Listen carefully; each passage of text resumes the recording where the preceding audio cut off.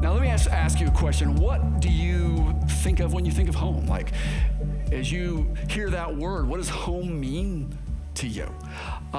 Clearly, home is more than an address, right? I don't know about you, but my address has changed multiple times through my life. It's been in different cities, it's been in different states, it's even been in a foreign country at one point in my life. And yet, while my address has changed, I've always been able to find home. It's not even just the people that you live with that makes it home either, is it? Because that changes through the years. That's changed for me. You know, it started out that home was with my family of origin, and my mom and my dad and my three sisters. And we, you know, even at one point, my two older sisters, they moved out. You know, they moved out of the house. They got married and moved away before I did, and so they weren't part of my home anymore. And then later, of course, I started my own family, and at first it was just Kathy and me, and then Lori came into the picture, and then Stephen came into the picture, and then later we lost Kathy, and then later it was Michelle and Caden that we added into our family. And so at one point there were 5 of us under the same roof, but at this point there's just 3 of us that are living together now. So it's not just the people you live with that constitute home either. It's something more. I think home is kind of that intangible feeling where you know that you belong. Like you belong, you are loved, you are accepted, and I think maybe while home is hard to define sometimes, we all know when we found it. We know when we're there, right? Well, it's a fundamental human need for us to have community. That is just something that is so very important to the human makeup, and psychology has established through myriads of studies that the need for community is something that's actually hardwired into the human brain. Like it is just imprinted in our DNA that we need community. I mean, just even from the earliest months of our lives as infants, we start smiling and we start making eye contact with even strangers because we're wanting connection. And so while it's certainly true that some of us make friends more easily than others, right? It's certainly true that some of us need more alone time than others, but in spite of those differences, everybody needs community. Everybody needs a place to call home. Everybody needs a sense of social belonging. And if we don't have it, if we actually find ourselves outside of community, the more isolated we are, psychology has shown us the more mental health problems we are prone to develop, such as depression and anxiety and other stress-related mental health problems. And that's kind of from a negative standpoint. From a positive standpoint, like we need other human beings to actually grow, to actually mature, to just be able to develop properly as a human being. And so really being in community just opens up the world to you. And that's why it's so really important. Now, ages before the science of psychology established the fact that we as human beings need community, the Bible expressed that. And so if you think back to what you read in Scripture, in fact, the very first thing that the Scriptures say was not good was for human being to be alone. Genesis chapter 2 and verse 18. So think about that, going back to the creation. And Adam had a very, very special relationship with God, didn't he? God actually walked and talked and interacted with Adam in a very special way that was in some sort of visible form. Like he was audible to Adam. He was visible to Adam. There was an actual relationship that was unlike anything that you and I have experienced. And yet, Adam had no other human being. All he had was God and the animals. And it was God, I want to point out, the one who said that everything he created was good, the one who said that the human being that he created was very good. It was God who said that it is not good for the man to be alone. It's not good for him just to have this relationship with me. He needs another human being in his life. And so why would he say that? Well, he would only say that if it were true that we are wired for community. We are hardwired for it. And so if you think today that you don't need community, you can argue with God if you want to, but I'm telling you, you are out of touch with your soul. And you are self-deceived if you think that you don't need other human beings. And in fact, if you try to live your life that way, if you try to disconnect, if you try to be isolated and alone, you are going to cripple yourself as a human being. So we need a tribe. We need a people. We need a group that we belong with that in order to really experience what it means to be human. But community is hard. Community is deeply flawed in this world, isn't it? In fact, when we look around at our world, we look at all the problems and we kind of identify the problems that we see in our world. Most of those problems are all about how human beings relate to one another. Most of those problems are social problems. And we're just not very good at doing community. I think the reason that we have so many extensive sets of laws and law codes, at every level of society is basically, they're all just ways of trying to get human beings not to mistreat one another, to get human beings to actually, not tear each other apart. When God gave the 10 Commandments to Israel, 6 of the 10 Commandments were about how not to treat other people badly. Don't murder each other. Don't lie to each other. Don't steal from each other. Don't even covet what somebody else has. Don't sleep with your with somebody else's spouse. That was bad almost. Don't sleep with somebody else's spouse. It was all about hey, don't abuse other people, right? I think it's funny because sometimes people talk about how hard the 10 Commandments are to keep. Really? Personally, I think God set the bar pretty low. The 10 Commandments, if you look at them, are simply the very lowest level of just be human. Just treat each other decently. That's what the 10 Commandments are about. And the reason that we find those hard to keep is a little scary. Because it shows that we're actually, as a human race, we're living at a subhuman level. And the 10 Commandments, they're just trying to get us back to living as humans, the way human beings should live. And so I think it's interesting just what a curious people we are, what a curious species we are, that we want community, we crave community, we need community, but we're also so very good at destroying community. And even when we don't intend to. We just have a way sometimes of breaking the fragile bonds that exist between us and important people in our lives. So Jesus comes along, and Jesus actually paints this picture of an alternative way, of a superior way of doing community than the way we see community being done in the world around us. And he taught a lot about it. As you read through the teachings of Jesus, he's teaching so much about what that kind of community looks like, how people treat each other when they're in this place that they're living the way that God does community. And so it's a big step up, really. When you read the teachings of Jesus, it's a big step up from what you see, at least on the surface level, in the 10 Commandments.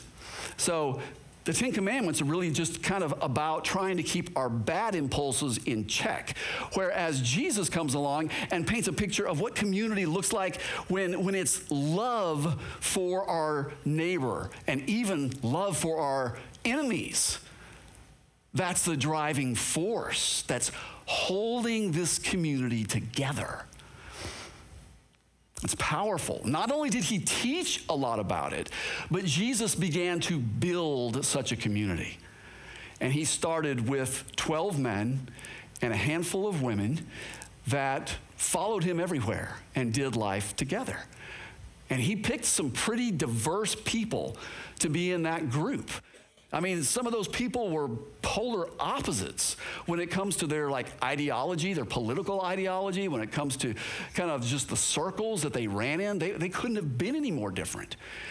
And yet those are the people that Jesus brought together. Why? Because he wanted to show that he and his love were a strong enough glue to actually bond people together who otherwise would not be in community with each other. Who otherwise would be like, no, I don't want anything to do with that person. But when they know Jesus, when they're committed to Jesus, they're able to actually come together and find common ground and learn to love one another. So this very powerful thing is happening in Jesus' ministry, and it then translates into everything that comes after. You see, the church of Jesus Christ is God's alternative community. That's what the church is all about. The church is God's answer to everything we see about the messed up way that humanity has done community. See, our relationships are within the body of believers are supposed to be different, and they're supposed to be better. A better way of interacting than what we see typically in the world around us. So this is what Jesus had to say to his earliest followers in Matthew chapter 5. He says in verse 14, "You, my followers, you are the light of the world." Now later, Jesus would say, "I am the light of the world." But here he says, "You are the light of the world." A town built on a hill cannot be hidden. Neither do people light a lamp and put it under a bowl. No, instead they put it up on a stand, and it gives light to everyone in the house. In the same way, he says, "Let your light shine." And by the way, in the original language, the word "your" is plural. So let your light shine before others, that they may see your, plural, good deeds and glorify your, plural, Father in heaven. I think it's interesting because we often read those verses and we take them only kind of to apply to individuals. Like, I want to shine my light. This little light of mine, I'm going to let it shine. Like, and it's like we see ourselves as kind of these individual lights here and there in the world. But this text is actually about how we together, collectively, are this light that the world needs to see. And I want you to think about the images here that he gives of this community. He says that we're supposed to be this beacon of light in the dark world, right? He says that we're supposed to be like this city that's built up on a hill. This community that Jesus says he's building should be like this city that's up on a hill whose lights are visible across the plain from miles and miles away at night as a traveler is making their way towards that city. Back in 2009, my family went to Germany. We took a little trip to Germany with my mom and my stepdad, and we spent a few days in the Rhine River Valley in Germany. It's a beautiful, beautiful part of Germany. And the Rhine is surrounded on both sides by these really tall hills that are terraced beautifully. And it's interesting as you're driving along on the little highways that run on either side of the river at night, you can always see the next town coming up because the towns are built up on the hills. And so their lights just glow from a distance, and you can see them as you're coming up, and they kind of call to you. It's kind of like, hey, you got to come in here and check out what's in this town, what this town has to offer. And it's just kind of something that you feel as you drive down that road. And, Jerusalem was similar to that. Jerusalem is built up on hills that are like 2,500 feet high. So Jesus says, you all, my community, you're like that. That city that's visible. He says you're like a lamp that's been lit and you've been placed on a stand and so it shines and it gives light to this dark house. And so how do we do that is the question. Well, the way that we shine our light in this darkness around us is the way that we love one another. Right? It's the way we love each other. It's the way we care for each other. And I don't just mean like good feelings. I don't mean just like smiles and good feelings. I mean the good that we want and the good that we do for each other. Jesus says here that people will see your what? Good deeds, right? Let your light so shine that people see your good deeds. All right, they see the actions that you are doing for one another. And when they see that, they will glorify your Father who is in heaven, right? So that's the end goal of this community, and the way that we treat each other is that as we experience it, as we experience what it's like to be in a community like that, and as others see it, as others come in and they observe it and they experience it, that all of us are drawn to God. That all of us just want to worship God. We want to know God more. We want to love God more because we see the kind of community that God builds. Because God's the only one who can do that, right? A community like this cannot be built by human beings. People have tried through the ages to do that, but they've never been able to do it because humanity just can't accomplish that kind of community. Only God can.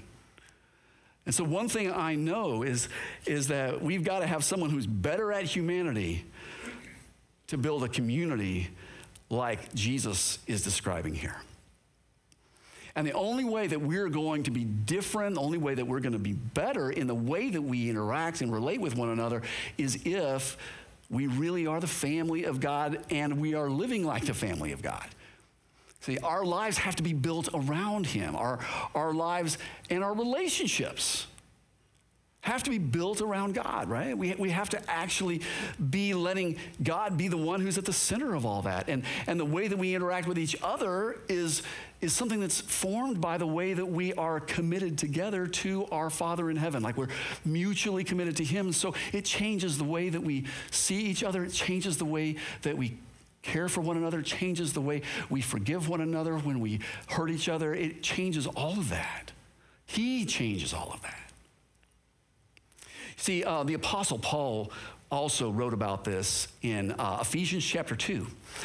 And so he says this in Ephesians. He says, consequently, you are no longer foreigners and what?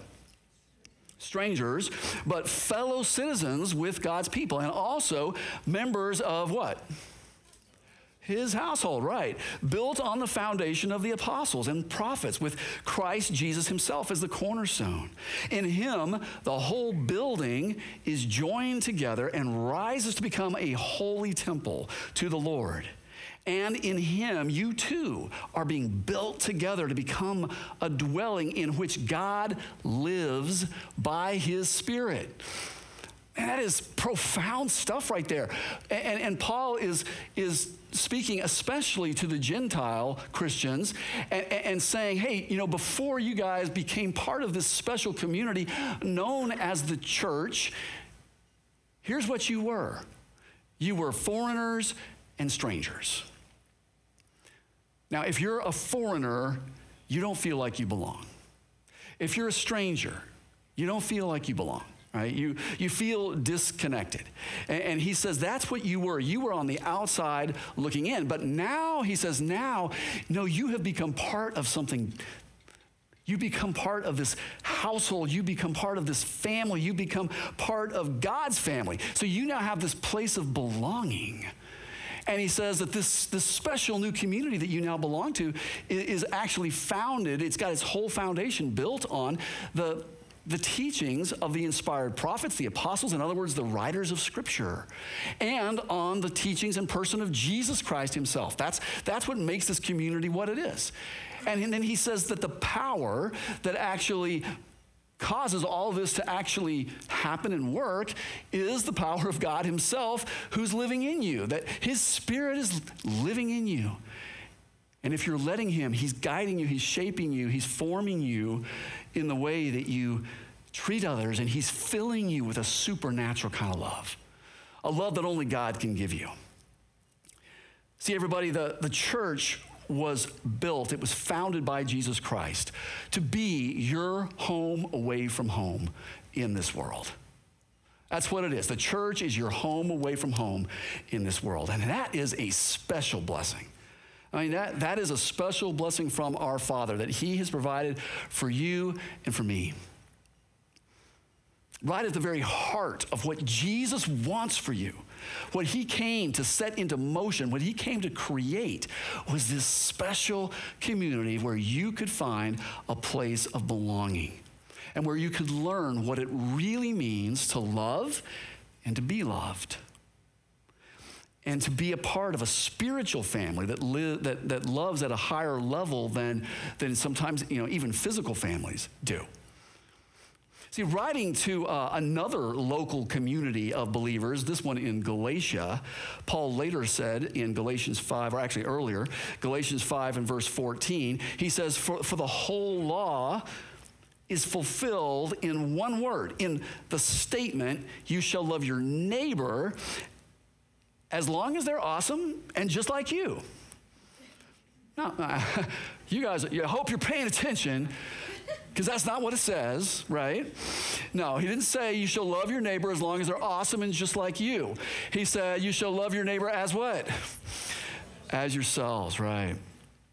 As yourself. Now, what is that about, really? What is that statement about? It's about building community, isn't it?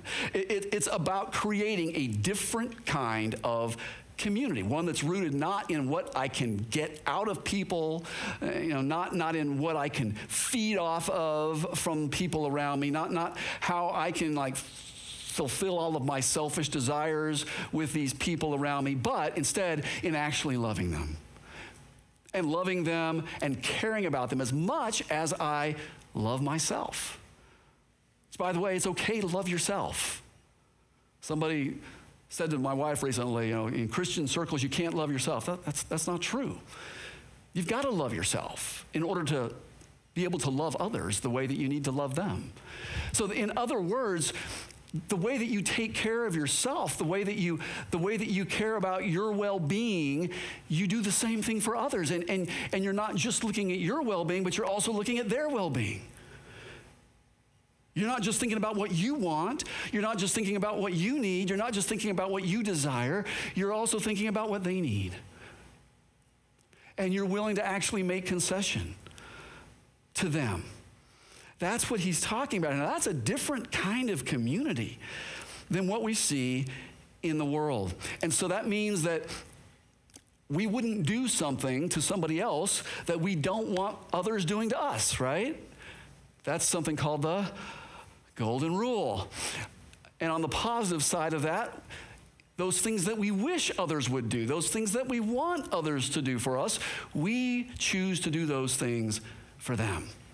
That's a different kind of community. See, and Paul says, listen, all of God's commands actually boil down to that. They actually boil down to this one, he says. The whole law is fulfilled in one word, and it's the word love. And it's this statement to love your neighbor as yourself. But let's be, perfectly frank and perfectly honest. Even in the church, we don't always get this right, do we? We know we don't always get this right. And the disappointing thing is that as beautifully different as this community that is the family of God can be and should be and is supposed to be, sometimes it just looks about the same as any other community. Sometimes it even looks worse than communities you might find and be a part of outside of the church. And that's a really sad thing because it can be such an amazing thing when we're actually letting God and his love and his will rule the day in our relationships. But if we fail to do that, and if we stop doing that, then the community can degrade and it can become nothing different at all. And so Paul goes on to say here in Galatians 5, in the very next verse, verse 15, so after saying, hey, the whole law is fulfilled in this statement to love your neighbor as yourself, the very next thing he says is, in verse 15, but if you bite and devour one another, take care that you're not what? Yeah, consumed by one another. Now remember, he's writing to Christians. He's writing to the family of God here, and he says this to them. And this is not a pretty picture, is it? Have you bitten anyone this week? Anyone bitten you? It's a dog-eat-dog world, isn't it? The only problem is it's not the dogs that are doing the biting. It's the humans. And this is why following Jesus really matters, not just believing in Jesus. See, just believing in Jesus will not do anything to change your relationships. You've got to actually want to learn his way of life. That's what discipleship is about. That's what following Jesus is about. It's about learning his lifestyle. And if we don't learn it, then we just kind of keep behaving the same ways that we always have. And we have the same dysfunction in our relationships. And we have the same division in our relationships. And we have that same biting going on between us. And that's not what we want. It's not what God wants. But see, we either are going to learn through following Jesus to love each other, verse 14, or we are going to consume each other, verse 15. It's going to be one or the other. Either loving one another or consuming one another. You're either going to see people as children of God that you are called to love and to care for as much as you love and care for yourself, or you're going to consume people. You're going to use them. You're going to mistreat them at times. You're going to ignore them. You're going to make choices that are based purely on what you want and desire and really giving no thought to what's good for that person or what's good for the community. And the difference will be whether you're letting God and his Spirit fill you and shape you in your attitudes and your perspectives, or whether it's your flesh that's in the driver's seat. And that happens to all of us. There's times that I know I have done that many times, that I've let my flesh be in the driver's seat instead of the Spirit of God. So let's not pretend like any of us haven't done that. But the question is, where are we leaning? What is the direction we're going?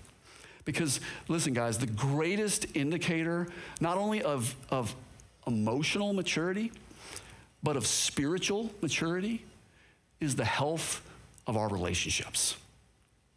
That's the greatest indicator. The health of our relationships. So, let me just kind of wrap this up by saying, look, we long to be part of community. And we will find it somewhere. We will go out looking for it somewhere. There are places that we go. Some of us try to find community in a virtual, digital world. And we do it something. When I came in this morning to Southern Village, there was a bunch of people down at the coffee shop, and they were all hanging out and talking. They were having community. And we look for that. We look for ways to have community. But so often the community that we find isn't really community. It's something less than community. It's a crowd, or it's a conversation, but at the end of the day, there's really no commitment. There's no mutual commitment there. There's no mutual investment of one another in each other's lives. And so as soon as we leave that place or get offline, then we feel just as isolated and alone as we were before. And we don't want that to be the case when it comes to our church. Like, we don't want to people to come to our church week after week and worship with us and then leave here feeling just as isolated as they did before. We want to turn a crowd into a community that really loves each other. And that's our intent, to create a Jesus-shaped community. See, a crowd is a gathering of disconnected strangers. A community is a network of relationships, of people who are actually involved in caring about each other and that bind them together. And that's what we want to be as a church. And that's, more importantly, what God wants us to be as a church. And so that's going to require something of all of us to create that kind of community. It's going to take all of us. And so if you've been around for a little while with our church, then take initiative to actually reach out and to make connections with people, meet people, introduce people to other people, help people get connected with each other. Be open to accepting new people into your circles of friendship. And be open and transparent, like with your life and what's going on. I mean, obviously use discretion and wisdom in that, but be open and be inclusive and accepting of people. And don't forget, if you're one of our mission partners, what we call members here at our church, don't neglect your commitment to be in community and connecting consistently in community and being a part of a group, and especially hang with each other when things get rocky. Because things invariably get rocky at some point. And it's easier to leave than it is to stay. But only if you stay are we able to be and become that city on a hill that looks different than the way it looks in the world. So if you're newer to our community here, to our church, hey, I want to just say, as a next step for you, become part of the family. You have a home away from home in this world, and it's called the Church of Jesus Christ, and we would love to be the local expression of that for you and be your home away from home. And so I would just encourage you to know, first of all, just to be certain in your heart that you belong, that you are loved, that you are wanted, that you're valued, that we want to embrace you and bring you into this church family. And so just take a step towards community, take a step towards relationship. Wherever you are right now, take a step, whatever that might be. One step that you could take is to join a connect group. That's what we call our small groups that meet during the week. Most of the time, those meet in homes. And it's just the best way of really getting to know people and building those relationships and those connections.